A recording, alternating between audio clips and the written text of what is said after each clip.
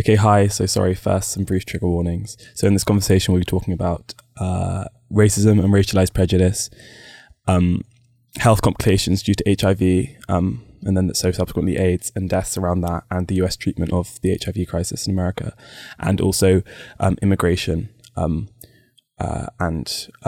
media treatment of immigrants. So yeah. So this is our podcast about our scholars' presentation. I'm Rufus. And I'm Ella. And we're both academic scholars here at Wellington, and we are doing a presentation titled "The Crisis of Disparity in Care." And Ella will read us the full title of our. The title is "Investigating Methods of Intervention for the Disparity in Care Between Marginalised Peoples in Crisis versus Non-marginalised People in Crisis." And we're going to be looking at that question from an interdisciplinary lens, focusing on visual arts, statistical analysis, and English literature.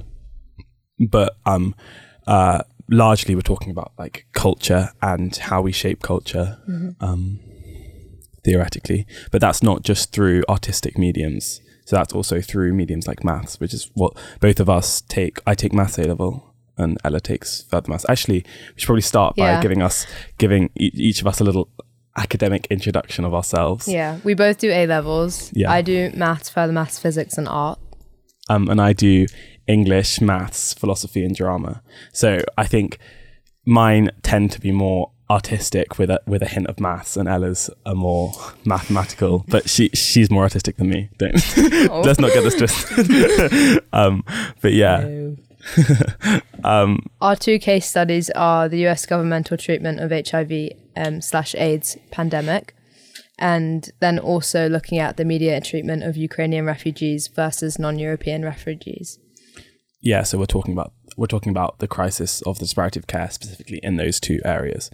And then one of the biggest parts, so the theme of the scholars' presentation which we're doing is crisis and care, and one of the biggest parts which Miss Sages and Dr. Cho are two teacher leaders, what they wanted us to do was try and think of intervention methods and how we as academics strive for intervention, and we're looking at two different methods of intervention, which are statistical contextualization and cultural dialogue and artistry. So for example, this podcast is cultural dialogue, but we'll also be talking about statistical contextualization in this podcast. So yeah, we're merging these two methods of intervention in this. And obviously this isn't our actual presentation. This is just an artifact which we're using as an example of how we would strive for intervention. Our presentation tomorrow is also like 5 minutes long, so we wanted to take the time to like fully explore this because it's two very big subjects. And personally, I don't think there's enough time in 5 minutes to talk about them. Yeah, exactly. We really don't have time, and we just wanted to. Also, we'll talk more about like the emotionality and our own cultural analysis, which we wouldn't really have time to do in the presentation. So we're just talking about this is a more personal discussion about like our interpretations of these themes. But yeah. So should we discuss the US governmental treatment of HIV/AIDS? Yes, crisis? We should. So yeah, this is our first case study. Do you want to start? Yeah, I've been doing. We've kind of split the research slightly into the two topics, two case studies almost. Yeah. So I've been looking at the HIV/AIDS crisis and the lack of care for the LGBTQ plus community during and still today. So we believe that there's a societal lack of care for the LGBTQ plus community, especially the male gay community, during the HIV/AIDS crisis from the 1980s. And we define that by the disregard for the individuals due to their sexuality, in addition to the stigma and abuse that society inflicted and on this community involving the spread of HIV. And there's a really beautiful quote by Eve Kosofsky-Sedgwick. I'm sorry if I pronounced her name wrong. And she said, which is kind of analysis of the sad truth, that the ability of anyone in the culture to support and honour gay kids may depend on an ability to name them as such, notwithstanding that many gay adults may never have been gay kids, and some gay kids may not turn into gay adults. It's a really sad quote. Her writing is incredible. And that's from the Epistemology of the Closet. In the late 1970s and early 1980s, a virus that had previously appeared sporadically around the world began to spread throughout the United States, originally defined as the gay disease, in quotes, because gay men were one of the primary groups afflicted, HIV and the syndrome it causes, AIDS, acquired immune deficiency syndrome. They were both unknown in 1981, but had become household terms and the number one threat to public health by the late 1980s. And it took like several years for HIV and AIDS to pop up on some of the biggest news networks, etc. The government really didn't want to talk about it, and it's really disgusting. And there's even, are we allowed to play videos, like sound, do you think? Or Yeah, that should work, definitely, yeah. Okay. And there's just kind of to elaborate, I think the biggest cultural issue with how it was handled was the fact that it was, like Ella said, first labelled the gay disease. And that kind of allowed, which is, so our topics might seem kind of separate, the two are two case studies, but they're actually very, very similar and both very, very closely linked under the disparity of care for marginalised peoples versus non-marginalised peoples, because the reason it was dealt with so badly, especially in America by the US government, was because it was quote unquote the gay disease. And Ella, do you have the video? Yeah. And also that the fact that HIV/AIDS was primarily affecting, as we said, gay men, and also drug users, immigrants, and racial minorities. So that in addition. Let me get the YouTube up. It's basically President Reagan's administration explicitly displaying just how poorly the government cared for people, in particular the gay community. Okay, let me pull up the video. Hang on. But yeah, no, and I think it's just that kind of exacerbation of disenfranchisement, which is like clearly exemplified here. That these groups, because this disease was only affecting these groups, it wasn't deemed as serious or as an issue, because they, well, firstly weren't represented outwardly in the government, and then also just not represented in the culture as well, or talked about in a positive light. It's being slightly difficult, sorry. This is a clip from it. You don't have it. Well, I'm relieved to hear that, Larry. You didn't answer my question. How do you know? Does the president, in other words, the White House looks on this as a great joke? No, I don't know anything about it, Lester. Does the president, does anybody in the White House know about this epidemic, Larry? I don't think so. I don't think Nobody knows. There's been no personal experience here, Lester.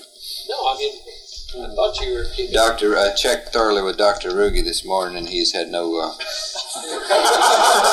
patients suffered from AIDS or whatever it is. The president doesn't have gay plague. Is that what you're saying, or what? No, didn't say that. Didn't say that. I thought I heard you on the State Department over there. Why don't you stay over there?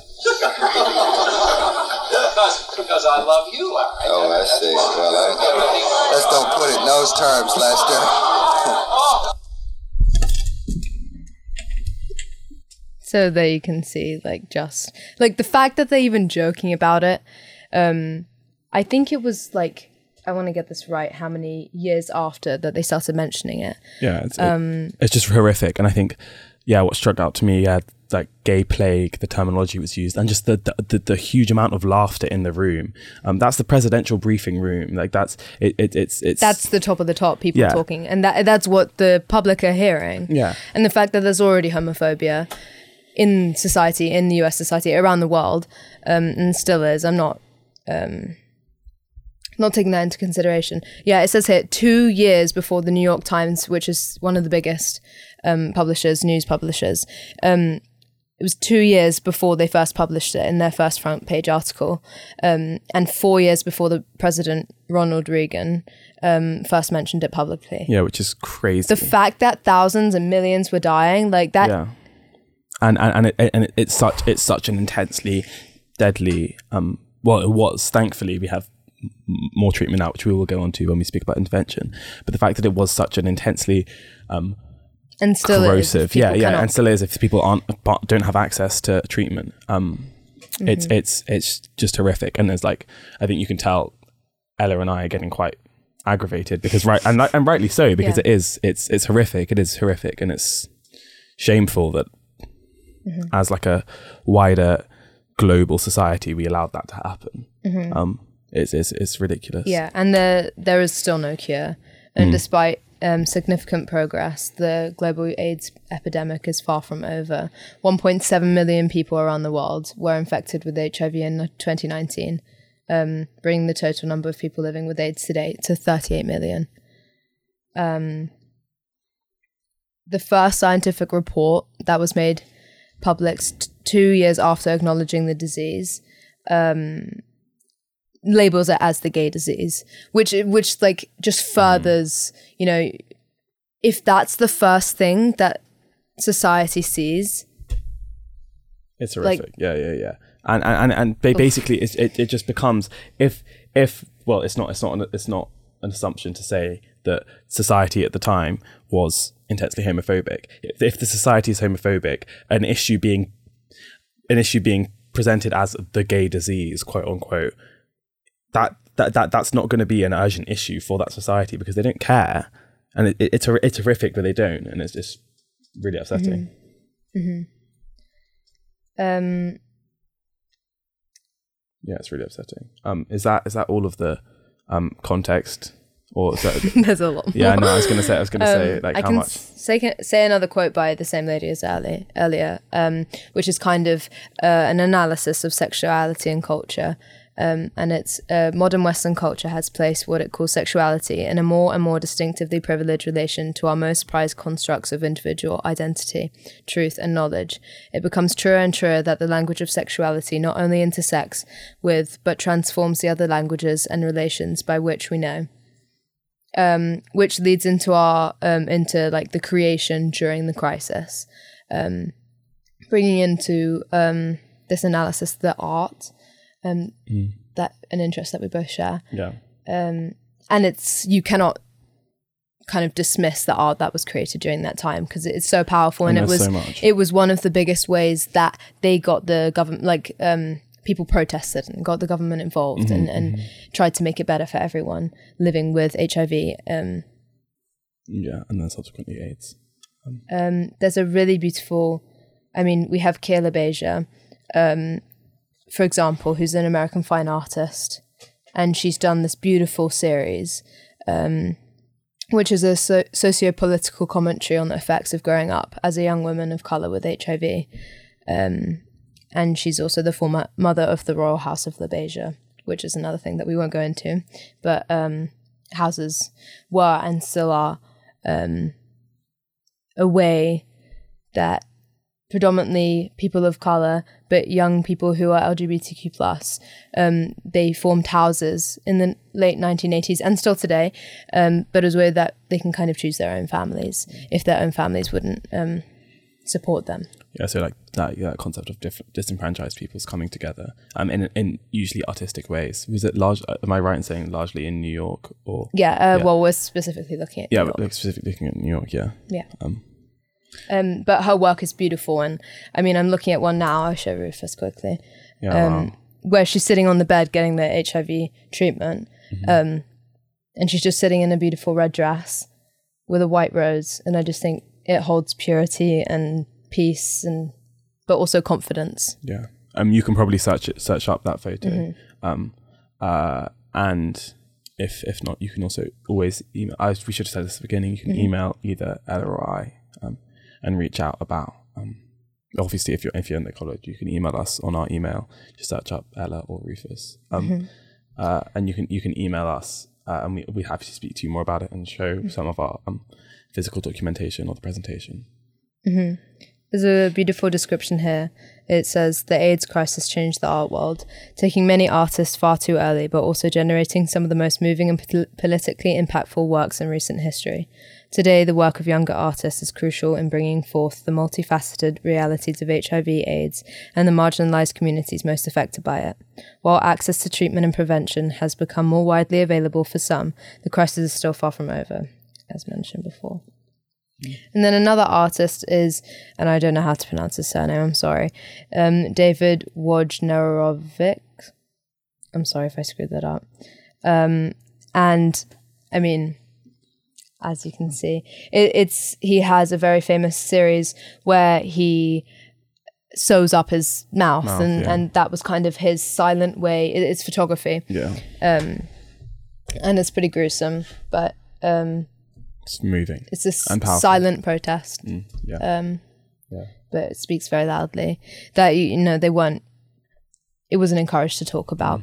Even the top of the people in government didn't want to talk about it or made jokes about it and pushed it apart whilst these people were dying. And moving on to what we can do now. Oh, well, sure. Should we do? Should we talk about the other? Yeah, and then come into interventions for both of them. Yeah, sure. Okay, does that make sense? Yeah. Okay. And then so our other case study, like we mentioned at the beginning of this podcast, is media treatment of Ukrainian versus non-European refugees. And so this is a much more contemporary issue. But obviously, that's wrong of me to say. That we're looking at the treatment of the HIV crisis specifically in the 20th century, and as it was burgeoning and in its creation. Obviously, it's still a huge issue to talk about, and which we need to talk about right now. But this second case study is specifically what we're talking about now is a much more new topic. So there's arguably less art formed on it, which makes it interesting because we can see how like it's shaping art right now. Or perhaps maybe less known art, seeing as it's so recent. Exactly, definitely. And it would be really interesting to see Ukrainian art right now. But yeah, so what we want to say to start off with firstly is obviously, on the 24th of February 2022, Russia invaded and occupied parts of Ukraine in a major escalation of the Russia-Ukraine war, which did begin in 2014. And the invasion has resulted in tens of thousands of deaths, and both sides have instigated Europe's largest refugees crisis since World War II. Around 8 million Ukrainians were displaced from their country by June, which is horrific. However, while obviously this is a very, very it's a traumatic conflict and it's awful that it's happening, we're specifically looking at how the media treatment of specifically the refugees, but also the people in the conflict zones in Ukraine, how their media treatment has differed from non-European refugees and non-European people. Non-white refugees. Yeah, specifically non-white. Refugees and peoples in crisis and country conflict. And so there are some really, really quite shocking, unfortunately, there are some really, really quite shocking and upsetting news quotes and news recordings of news reporters speaking about the conflict in a way which really diminishes non-European and non-white refugees. And just for context, right now 72% of refugees originate from just 5 countries. Ukraine is third in that, with Saudi Arabia being top and Venezuela being second.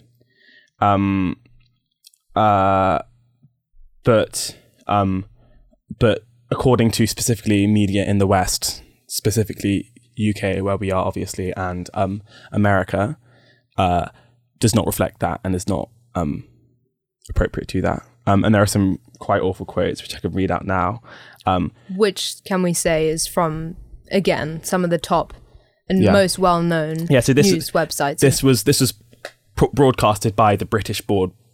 BBC. BBC, British Broadcasting Company. Is that it? Yeah, I think that's what it stands for. Which questionably is the biggest. Yeah, no, it is. It's definitively the biggest, and it's the government-sanctioned, government-paid for news broadcasting company in the UK, and has basically a monopoly on British media. And this was broadcasted. It wasn't said by a BBC presenter, but BBC presenter acknowledged it and just moved on.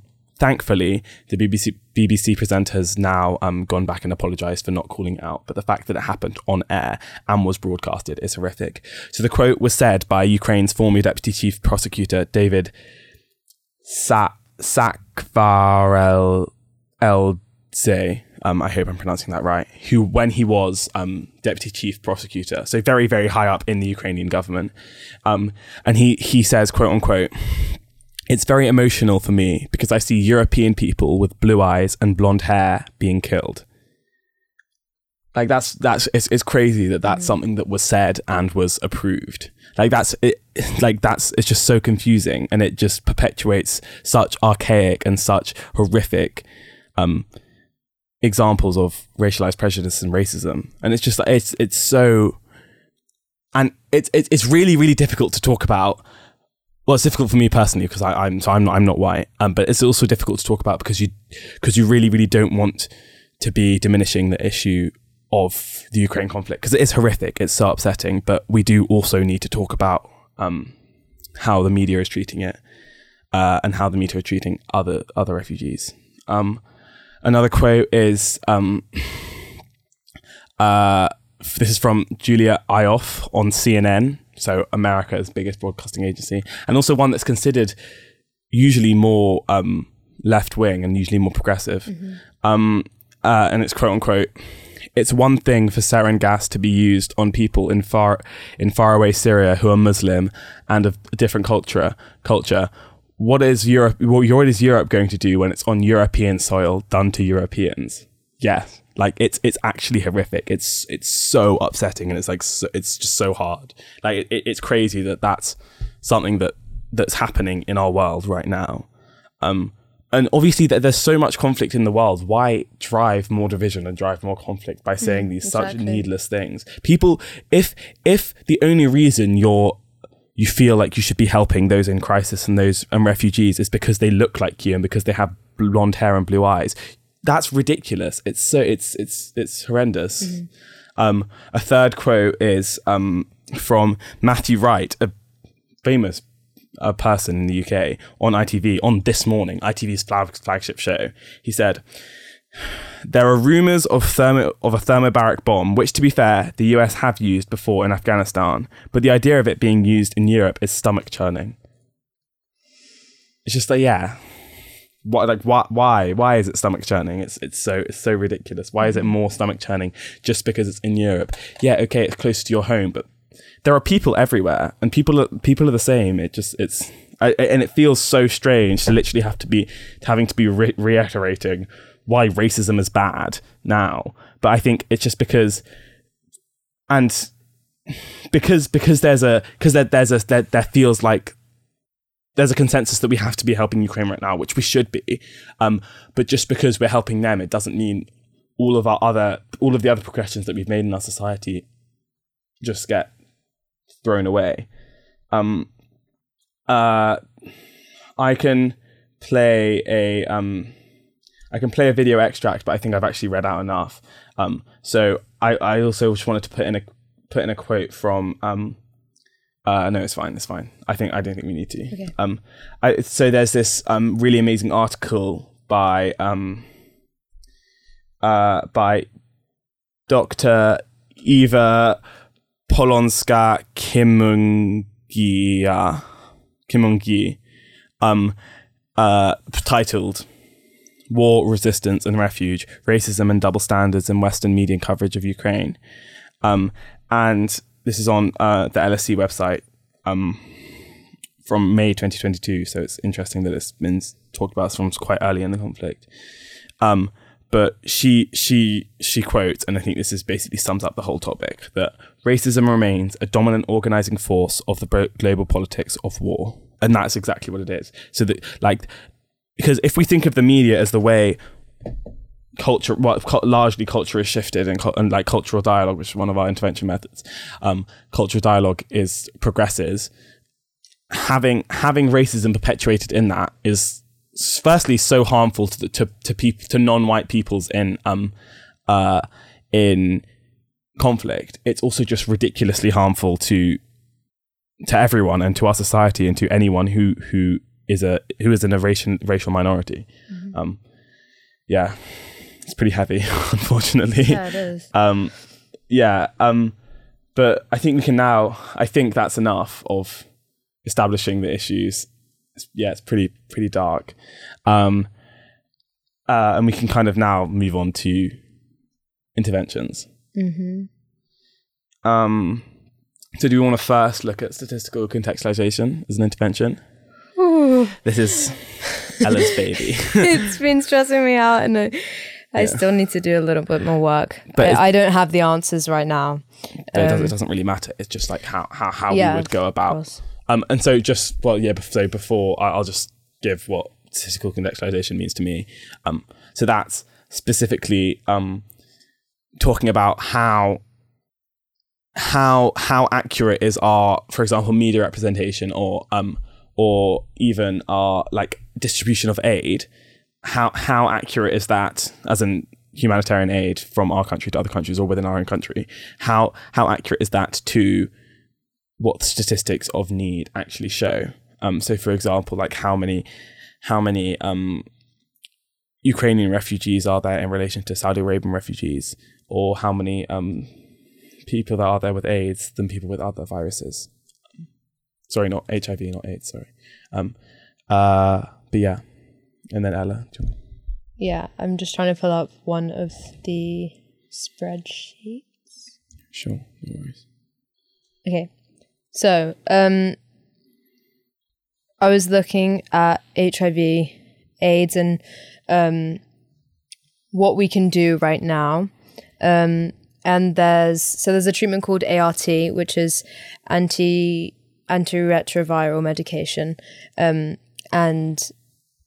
it's a description of it is once HIV positive individuals' viral load in the blood becomes undetectable following treatment, the infection becomes untransmittable. Then, as long as they continue taking their medication as prescribed to keep their viral load undetectable, there is effectively no risk of infecting others. And this is probably the best therapy that we have at the moment for HIV positive people in, hopefully never letting it being able to turn into AIDS. Yeah. And it also allows, for example, HIV positive women to have children again. And HIV positive people to have sexual relations. With a much less risk of giving it on. Yeah. Much lower. So I've been basically looking at how can we contextualize this in a way that we can find the country or several countries that we need to look at most in providing and then distributing this therapy. And to do that, I've been looking at the percentage that of people that are HIV positive, the percentage that already have access and who are already taking the therapy or on ART, and also the people in that country who are not on it, although they are HIV positive. And then the percentage of deaths from AIDS in these countries, and also kind of dabbling in the amount of children that are infected and also women infected, because I believe that's the way that, it's like that's how it's going to continue on and on and on. Yeah. And obviously it's transmitted between adults as well. I'm obviously, but I thought that was also an interesting statistic to look at. And then also further research on infrastructure, transport and health of these countries once we found which countries we're looking at. So if I look at the ART coverage among people living with HIV in several countries, such as Nigeria, Ethiopia, South Africa, and many more, and they are actually all in Africa. So the highest, the country, that has the most people living with HIV and who are not receiving the therapy is Nigeria, and there are 29.6 million people who are not having access to this therapy, which is crazy. So that had a big impact on my final group weighting average, which I'm still figuring out. So I'm sorry I couldn't get that done by today. It wasn't working out for me. So that's an interesting statistic. And then the second weighted average was also people positive with HIV in those countries. The largest being South Africa had the largest population who are HIV positive in the world currently. And then also looking at the amount of deaths, which is also South Africa having the largest of 150,000, although I would think there's much bigger. So maybe there's a 10, it's a 10 out. And also then Nigeria and Mozambique. And then the amount of women who are HIV positive is South Africa, Mozambique, and then Nigeria, followed by Tanzania. Sorry, there's not too much detail on that, but Excel has not been working out for me. No, and it is just really interesting to look at the contextualization. And obviously, while these obviously are, like, the results are differed, referring to the country's population size, because obviously Nigeria will have obviously because it has such a big population, will have a high amount. It still does, correct me if I'm wrong, Ella, but it still does indicate how much aid should be distributed to the countries, because there's still that amount of people there with that amount of people there untreated. So I guess it gives us the ability to know how to treat them. Yeah, it's a complicated weighted average because some countries have really great access to ART, and that's kind of maybe why it's taking so long, because there are so many different factors that are going into this. It makes it very hard to know exactly which country we need to focus. I mean, there are so many, but that was a little bit that I was analysing. Yeah. But yeah, no, I think statistical contextualization can be a really, really useful tool in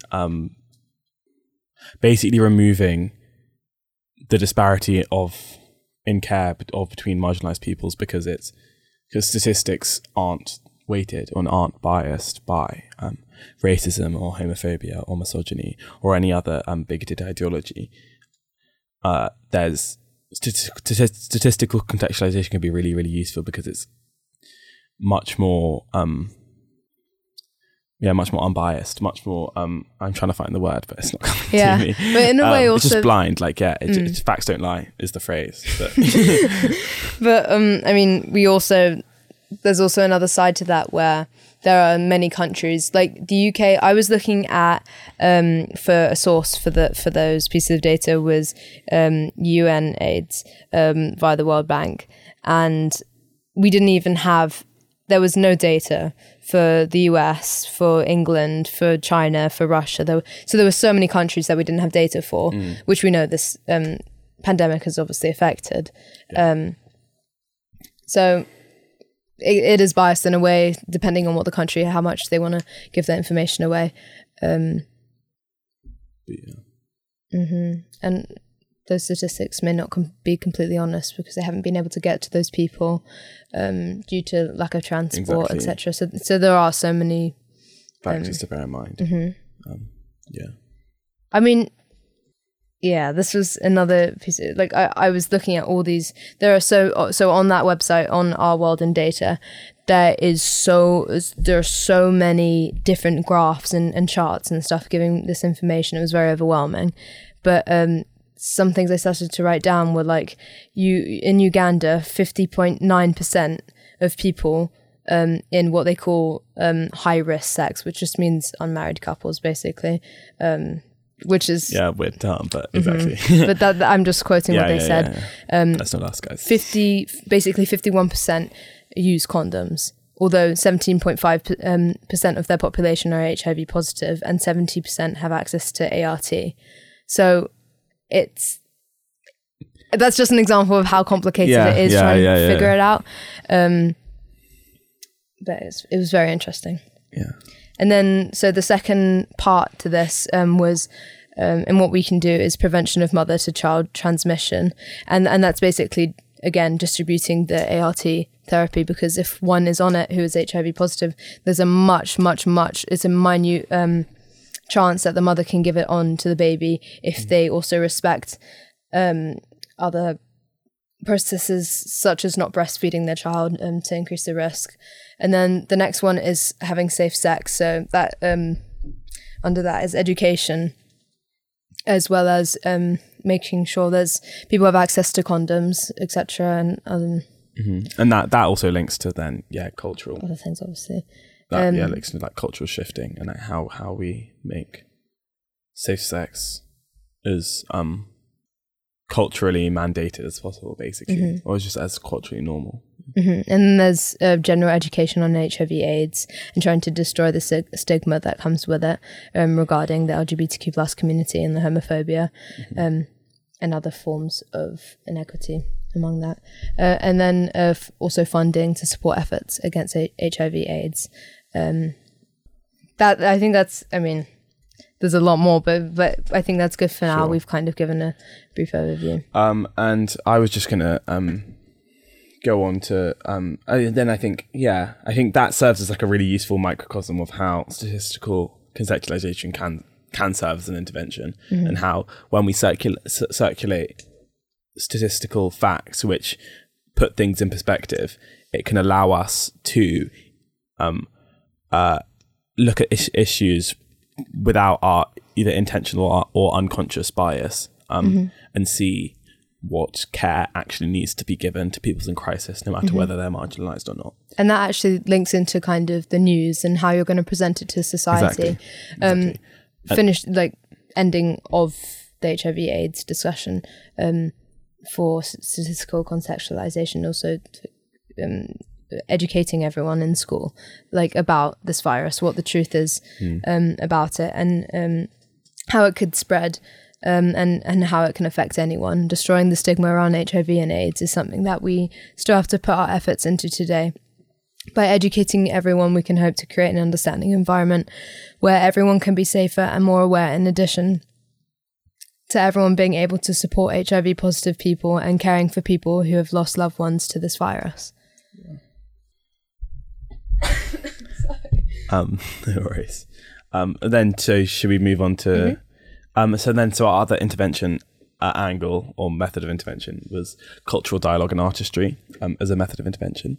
And so we mentioned this podcast as an example of cultural dialogue, and this is like an artifact that we're making to link to our presentation, as this is cultural dialogue, and this is how hopefully, so if for example this podcast was listened to by many people, including, for example, BBC presenters, hopefully that might lead, we would hope that might lead to more awareness and less of this disparity in care for marginalised peoples, which I'm just repeating the title over and over again, but just hammering it in. Sorry, just accidentally paused. We're carrying on. It's fine. It's all good. Are you sure it's good? Yeah, it's good. I swear if you lose all of this. No, it's fine. Okay. So cultural dialogue and artistry as an intervention. We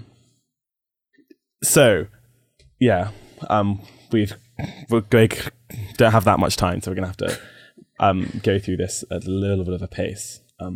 But I think it's still time. There's still time to talk about it in depth. So cultural dialogue, I guess, to us means how we shift culture. That's, yes, through arts, but also through just discussion and through media and our news. How we shift discussion around topics and general consensus around topics.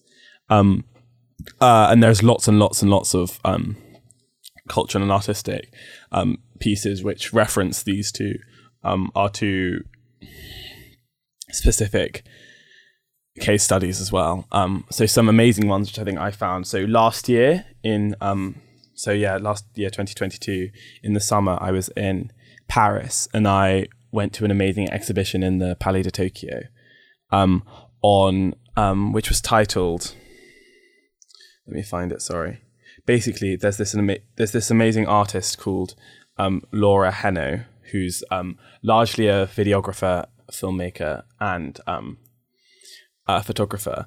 But she, so in this solo exhibition at the Palais de Tokyo, Laura Heno presented a collection of films and photographs that she's produced largely in the Comoros archipelago since 2013. So she spent a lot of the time there, basically throughout her life, and in particular in the Comoros archipelago between Mayotte and Anjouan. And this specifically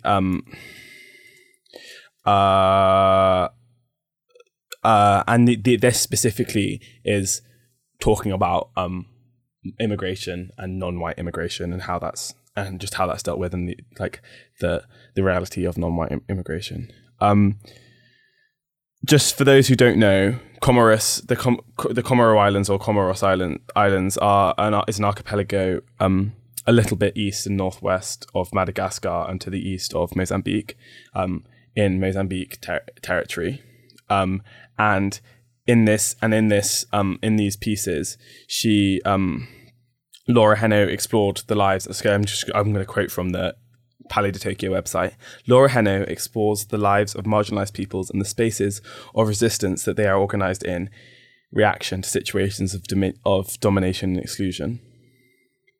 And so the ones which link to this topic the most are the Comoros so yeah, this is a quote about that. Over the course of her encounters, she has created close bonds with Patron, a child of water, whose apprenticeship as a people smuggler on board of Kwassa Kwassa, the makeshift boat that links Anjouan to Mayotte, is a subject of the film Kuropa, 2016. Kuropa was one of the films I watched, and it was really, really moving. Sadly, it's about a boy, and this happens again sadly a lot. There's a tradition of basically these boys being used to take refugees in speedboats and small speedboats to mainland Mozambique. So that they face if they're caught by police, face the biggest brunt of immigration law. And basically adults will take refugees from the islands onto an abandoned island, leave them there, get the refugees to pay more money for then these small boys to take them to the mainland. And it's just pretty horrific. But Kuropa is a film that has very, very little dialogue.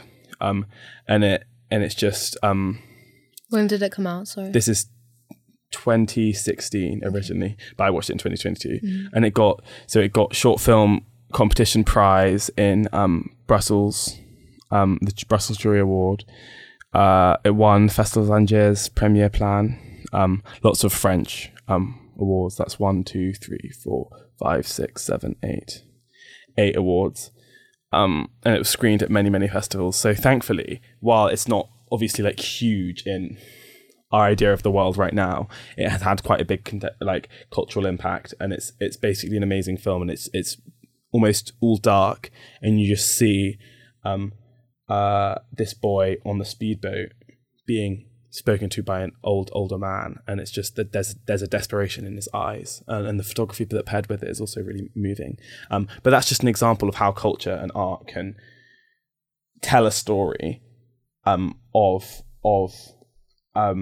non-white refugees, and so that's an example of artistry as an intervention in non-white refugees, and giving them as much care, and petitioning for us to give them us, and when I say us, I'm referring to the West, petitioning for us to give them as much care as possible in our humanitarian aid.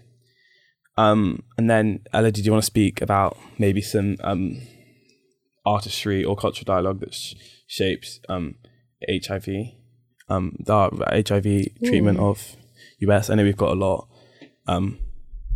In our presentation, we've got some photography by Nan Golden, which links about that. Do you want to speak about that, maybe? Nan Goldin was a very popular, to certain people, in the 1980s. I love her works. And she photographed a lot of people in the LGBTQ+ community who are also suffering from HIV and AIDS-related illnesses. So her work is amazing in displaying that. In addition to, there's a very good documentary, if you haven't heard before, called Paris is Burning, and it's a documentary of the LGBTQ+ community in New York in the 1980s. It's beautiful. Very, very beautifully amazing. Shot. And it's also just so powerful. One of the only documentaries from that time, if not the only one that I know of, which is maybe kind of bad. There's also I'm not even sure. I think maybe it's a series. That sounds really arrogant of me, but another piece of cinematography called Pigheads, which was also recommended to me on this subject. Those are two I recommend. Yeah, and they think, especially for just in general, homophobia. I think a lot of our societal movement away from homophobia, thankfully, has been due to art and just visualizing homoeroticism and homoerotic touch, and that's prevalent in like film and photography and culture in general. And then we could talk about many films. For example, like Oscar recognized Call Me By Your Name in 2017. That's off the top of my head, but I'm not sure if that's right. Luca Guadagnino's film, I think it's been 2018. Oh, it's close. Has been, I think people have said that's been pretty instrumental. But then again, films like Brokeback Mountain, which I think was 2009. But there are lots and lots of like visualizations. And then for Woman on Woman, there's also Portrait of a Lady on Fire, which is another amazing film. But yeah, we don't have that much time. But I think we've actually kind of talked about all that we wanted to talk about. And I think this is really, really useful because we've been able to discuss rather than just present. Mm-hmm. In our presentation, we've just recorded 47 minutes. Our presentation has to be 5. I think, it's like whoever's listening to this, and also for us, it's really helpful because we just, digest it. We have to squish it now into 5. But yeah, basically and our 2 case studies, I think, serve as microcosms for how we use specifically cultural dialogue and artistry and statistical contextualization to intervene in the disparity in care for marginalized peoples versus non-marginalized peoples in similar situations. But yeah, thank you so much. Thank you for listening. Ella, any closing? I don't know. No, just thank you for listening and withstanding that. And if you have any more questions or you want to continue the discussion, then reach out to us, either of us, happily. All right. All right. Well, yeah. Okay. Thank you. Au revoir. See you. Goodbye.